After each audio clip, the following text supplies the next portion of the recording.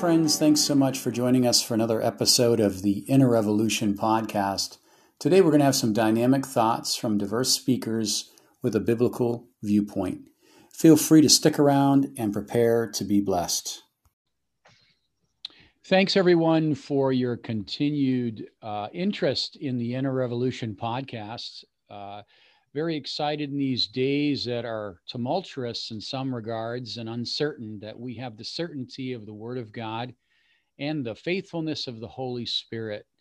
And we are just praying with you and praying that these words would be a kingdom encouragement to you for your lives, for your families, for all that you faced. And we always love hearing from you. We're on YouTube, don't forget, as well as other platforms, Anchor and Spotify, and so much more. So follow us and comment. We always love to hear from you. Also, as a reminder, this Sunday, November 8th at 3 p.m., we're going to be doing our virtual book review on my new book, Beautifully Broken. So it'll be a Facebook Live event, and would love to have you connect with us, comment, and get some free stuff. We're going to be giving away some free books, and we would love your input.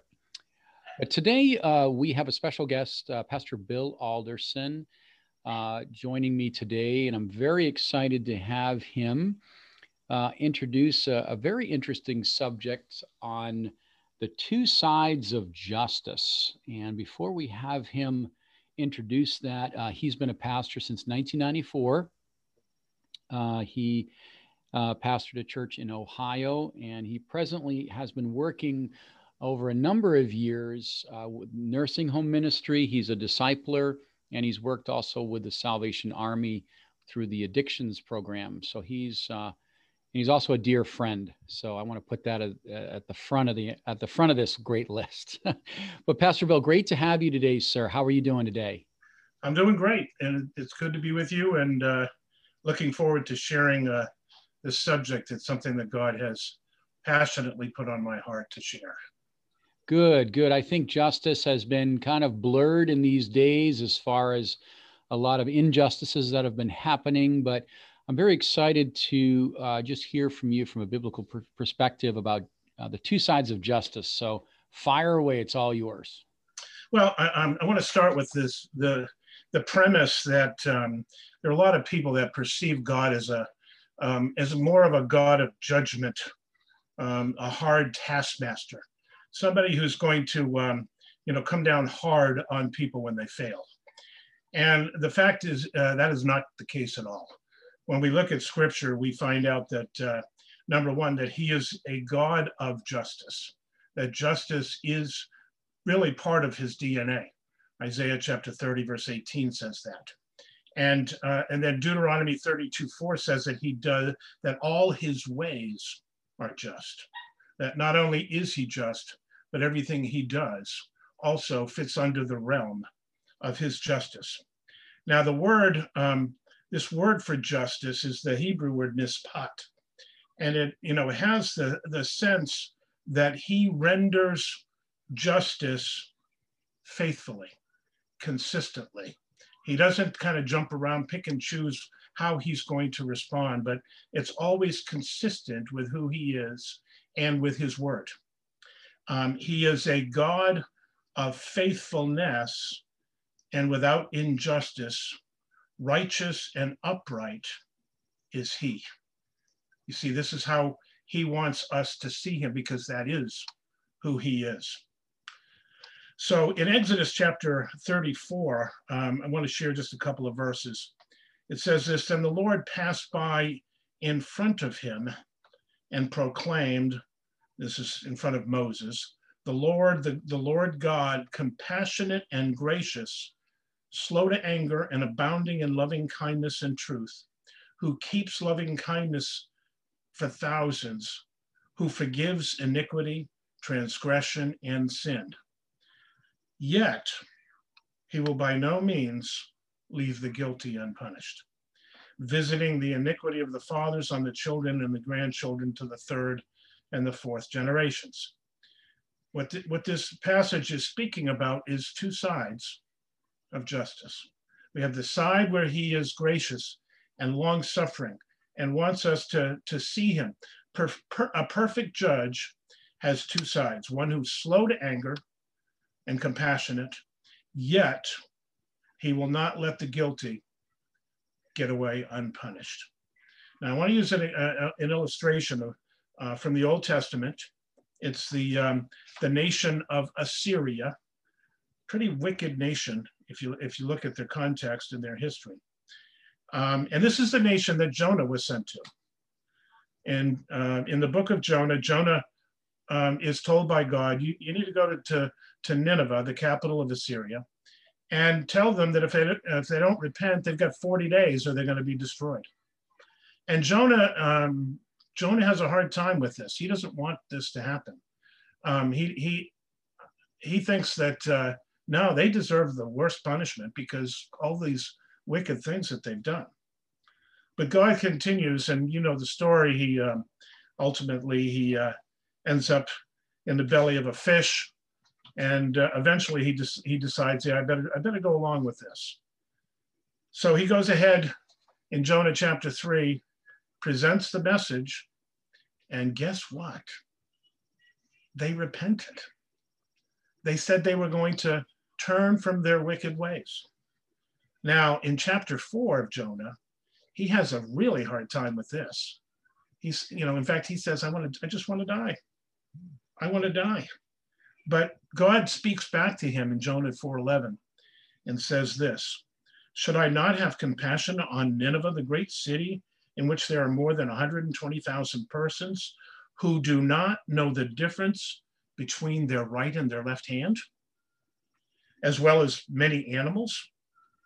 You see, when man sees injustice, he wants retribution. But the Lord is not a God of retribution. You see, he's looking way beyond that. Now, God gave a prophecy to Isaiah in Isaiah chapter 10, dealing with this the same nation, the nation of Assyria. In verse 12 of Isaiah 10, he says, I will punish the fruit of the arrogant heart of the king of Assyria and the pomp of his haughtiness. The fulfillment of this prophecy took place about 150 years after Jonah's visit to Nineveh. So what happened, the Bible tells us, verses 16 and 17 of Isaiah 10, God sent a wasting disease among his stout warriors, and unto his glory a fire will be kindled like a burning flame, and the light of Israel will become a fire, and his Holy One a flame, and it will burn and devour his thorns and his briars in a single day. The fulfillment of that verse, of that actually did take place. So here we see two sides of justice. God, on the one hand, is willing to reach out to them, and then they repented. But many, many years later, here comes judgment, complete judgment. You see, there is a divine energy that works toward and for the righteous, while the wicked will always be resisted, and they will suffer the consequences of their actions. Proverbs 11, verse 5 says, the righteousness of the blameless will smooth his way, but the wicked will fall by his own wickedness. Two sides of justice. You see, God's going to deal with people in this life. He's going to deal with people in the life to come as well. Now, the book of Proverbs is filled with verses that compare righteousness and wickedness. And I want to read just a couple, just to kind of lay the foundation here. He says this in Proverbs 11:8, the righteous is delivered from trouble, but the wicked takes his place. Wow. The righteous is delivered from trouble, but the wicked takes his place. And then there's Proverbs 11:31, if the righteous will be rewarded in the earth, how much more the wicked and the sinner. So we're seeing here that God wants to fulfill justice completely. in this life as well as the life to come. So then his justice is not just realized at the judgment seat, but it's realized also in the quality of life that we have here. See, he wants us to experience his justice now and not just in the future. Now, the New Testament has an interesting example. And this is in 1 Corinthians chapter 5, we have this man, Paul addresses the church about this man in the church who's sleeping with his stepmother. And Paul basically says, you got to get that guy out of there, because this is a little leaven is going to leaven the whole lump, that this sin is going to reproduce itself within the congregation. And they listened to Paul, and they did. But then in 2 Corinthians chapter 2, Paul writes back to them. And basically he says, hey, this guy, it was either this guy or some similar event that Paul was addressing. He was basically saying, hey, you're not welcoming him back. He needs to be welcomed back. He's repented, and you continue to keep him at arm's length. You see, justice not only involves judgment, but it involves reconciliation as well. That God wants to bring people back into his presence. So here we have this wonderful picture of what the wonderful picture of justice, two sides, that has massive ramifications for us as believers. And I want to finish with a passage from Psalm 37. If you want to do it now or wait until afterwards, we can do that now. Okay. Psalm 37, David's psalm. He's basically writing to God, writing to the church, writing to whoever about why I want to see justice for those who have brought about evil doing. I want them to face the consequences of their actions. They shouldn't get a get out of jail free card. I need to see them take the consequences for their actions. And then he writes these words, Psalm 37, verses 3-7. He says, trust in the Lord and do good. Dwell in the land and cultivate faithfulness. Delight yourself in the Lord, and he will give you the desires of your heart. Commit your way to the Lord. Trust also in him, and he will do it. He will bring forth your righteousness as the light and your judgment as the noonday.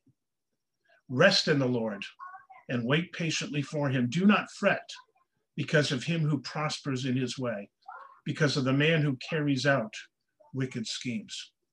You see, in this passage, in this psalm, David first is encouraging those reading this that evildoers will quickly fade away. There will be addressed at the right time and in the right measure. So we don't have to worry about that. We don't have to take it upon ourselves to bring about any justice on God's behalf. So then we have verse 3, which is speaking to really a spiritual implementation of how we face this problem. He says in verse 3, trust in the Lord and do good. This word for trust, it basically means that I'm putting my total confidence in God. And this is not a feeling, it's a decision of the will. I make a decision that I'm going to trust God. And whenever feelings of unbelief come, I cast them away.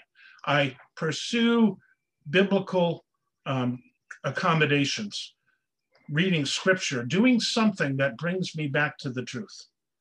What am I doing? I'm placing my confidence completely in him. So when we trust in the Lord, then we do good, and we dwell in the land, and we will cultivate faithfulness. It all begins there. Verse 4 says, delight yourself in the Lord.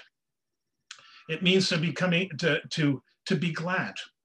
It's the result of a willingness to quiet oneself before him, to submit the emotions to his rule. Submitting the emotions to his rule. Now I'm delighting in him. In so doing, his desires become our desires. You see, so we are now perfectly in alignment here. There's nothing that separates us. Then if he decides to be long-suffering toward a situation that I maybe personally feel he shouldn't, I'm still willing to accept his plan. Then in verse 5 says, commit your way to the Lord. Committing our way to the Lord is to roll the burdens of our life on him. It's kind of like what 1 Peter 5:7 says, casting all your cares on him, for he cares for you. It's that principle of I don't need to solve my problems. I'm putting my problems on God because he's got a better answer than I ever could. And what happens is then I'm not holding back. And in the process, I find righteousness. I'm resting in the Lord. I'm waiting for him. And it means that I have this clear sense that God is going to come in and deal with the situation at hand. So I have nothing that I need to do to make things right. I am totally at peace with God doing what he wants to do. And this means I'm not only willing to wait, but wait patiently.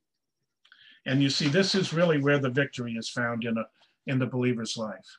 And I believe that when we see this, now we are resting totally in both sides of God's justice. Resting when he gives grace, when he gives mercy, when he gives compassion, and also resting when he brings his judgment. You see, because he knows best what he's doing. Amen. Amen. Wow. Excellent. Boy, you said so many great things, Pastor Bill, and thank you so much for that great word. I want to just kind of unpack a couple of things. You kind of said something that really tied it all together at the very end there about submitting our emotions. I think our emotions can be a runaway train because we think that God should deal with things our way, with our perspective. But isn't it true we forget that God sees everything, he knows everything, he is aware of all things, and we have such a slim, narrow viewpoint compared to God. And, just what you said about justice, that our God is not only a God of retribution, but he's a God of relationship or reconciliation. I think that's a huge point, especially for believers, because we can be our own little judge. We can have our judge and be the jury and condemn people in a moment, especially in mistakes or issues that we think are not fair. Like, how many times have we heard people say, God, you are not fair? And we would say, he is not fair. He is just, which means, as you had so beautifully said, he is reaching, loving, drawing people all day long. And I got to share this verse real quick. Romans 10:21 kept coming to my mind, that his arms are outstretched all day long to the wicked. That is incredible. That is incredible. What I'd like you to share, if you would, a verse that many believers know, and I think ties in beautifully with what you're saying, is James 2:13, that mercy rejoices over judgment. So let's say this. Let's say, as you so beautifully said, there's consequences, right? How does mercy rejoice over judgment? What would you say about that? Well, mercy, this is the Hebrew word is chesed, and it has the idea of loving kindness, that the loving kindness of God, that because God is a God of love, therefore the expression of that love is in the form of kindness. And in Romans chapter 2 and verse 4, Paul challenges the church there by saying, hey, don't you understand the riches of God's kindness?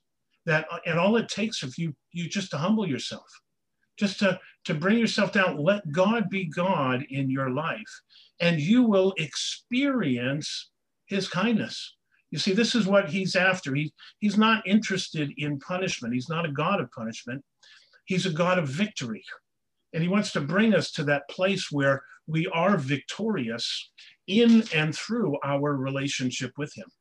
And so he always wants us to find mercy. Over and over again in the Old Testament in particular, we see the terminology mercy and truth. Mercy and truth. It appears probably 15 different times in the Old Testament I've studied. And notice that it says mercy first, and then truth, because mercy does come first. Mercy always comes first. And mercy always wants to triumph over judgment. You mentioned something a few moments ago about judging. And the problem that we have is in this principle of becoming a judge. But James deals with that in James chapter 4, in beginning in verse 11, he says, do not speak against one another, brethren. He who speaks against a brother or judges his brother speaks against the law and judges the law. But if you judge the law, you're not a doer of the law, but a judge of it. There is only one lawgiver and one judge, the one who is able to save and to destroy. But who are you who judge your neighbor? Wow. So it puts it in a context. When you start becoming a judge, then you are basically taking God's place. You are saying to God, I can't trust that you're going to do what needs to be done in this situation, so I'm taking over. And you know what's scary about that? I think of Romans 2:1. The moment we do that, then the sin and the judgment that person has done now comes off onto us, and because we become a judge. That's right. You know, just as we close, Pastor Bill, you've said so much here. I just want to reflect on this one point here about submitting our emotions. And I think with the election and with our climate and our nation with COVID, there's been a lot of inflammatory speech, a lot of venting, a lot of just a lot of negativity. And as a believer, we have to understand, yes, the wicked will be punished. I mean, the wages of sin is death, but we can't forget that God is doing all that he is doing to draw the person ultimately unto himself. And as we just think about this, I thought of Amos 5:13. It says, therefore, the prudent shall keep silent in this time, for it is an evil time. So how is it that just in the last few minutes today, how is it that we can submit our emotions so we're responding to the right things, we're thinking correctly about things, ultimately knowing that heaven will be the ultimate place of justice? The unbeliever will be judged ultimately. But how is it as a believer that we don't just get all tired out and exhausted by crazy emotions, like freaking out over things and losing our joy, and maybe just for just a few minutes submitting our emotions? Tell us about that. Well, let me use an example, because I think this might be appropriate. I got a text this morning from a guy who was a Bible college student and a guy that I've been mentoring for a number of years, and he was saying, I don't know what to do looking at the situation with the election, and feeling like I'm afraid that the wrong person's going to end up in the White House. And so he says, can you help me kind of think this thing through? Because I'm getting scared. The emotions were starting to take over. My response to him was that, first off, we need to look at the situation for what it is. And that is that, you see, our life and the life that we live on this planet is a battlefield. And we're in the middle of warfare. And we can get caught up in the warfare, and by so doing, our emotions will take charge and will rule us. But if we take a step back and realize, no, there's something bigger going on here. In this case, I believe it's truth versus the lie. That this is the battlefield that's going on right now. And ultimately, my Bible tells me that my God is a God of truth, and he wins. And he's going to win ultimately. Now, what that's going to look like, I don't know. And to tell you the truth, I'm not sure I really care, because whatever it is, it'll be perfect. And so what am I doing is I'm separating myself from the situation that causes my emotions to run wild. And I'm stepping up at a higher ground. And I'm looking at this from an eternal plane. From an eternal plane, whatever happens in 2020, if you look back 100 years from now, who cares what happened in 2020? And this is the reality. Now, when I step back and start to say, what does it matter? What happens today, this year? What matter does it make 100 years from now? Because this is how I'm viewing my life now, on a much bigger plane. And by doing that, I am basically saying, here, God, I am putting my total confidence in you, and my emotions there are removed from the process. Does that help? Excellent. Yes, it does. And I think what you said about Psalm 37, just want to encourage our listeners to take time and go through Psalm 37 so that we're not fretting, but we're committing. We're not distracted, but we're looking at the right things. We're hearing the right things, because when we forget our role, just like in a marriage, if we forget our roles, if we forget what we've been called to do, then we get tangled with the affairs of this life, and we get into things that we're not called to do or not anointed to do. And, we present the truth, and the truth convicts, and Jesus remains the ultimate judge. So this has been fantastic, Pastor Bill. Thank you so much for your time today, and very encouraging. I just see again and again, we're great stewards of the manifold grace of God. And I love that example about Jonah. I mean, Jonah, he got depressed when God actually answered and healed and saved that wicked city. And that's an interesting verse, 4:11. They didn't even know their right hand from the left. I feel like our world is like that today. I really do. Yeah, I agree. Although these Old Testament passages are prophetic in our current life, no question. And he got an email or a text from Jezebel and took off because his emotions were not submitted. But Lord, help us to be excited and also aware and moving in the right spirit in these days. So Pastor Bill, thanks again. God bless you. And we will talk with you again soon, I hope. You bet. God bless you, sir. Thanks for joining us for another episode of the Inner Revolution podcast.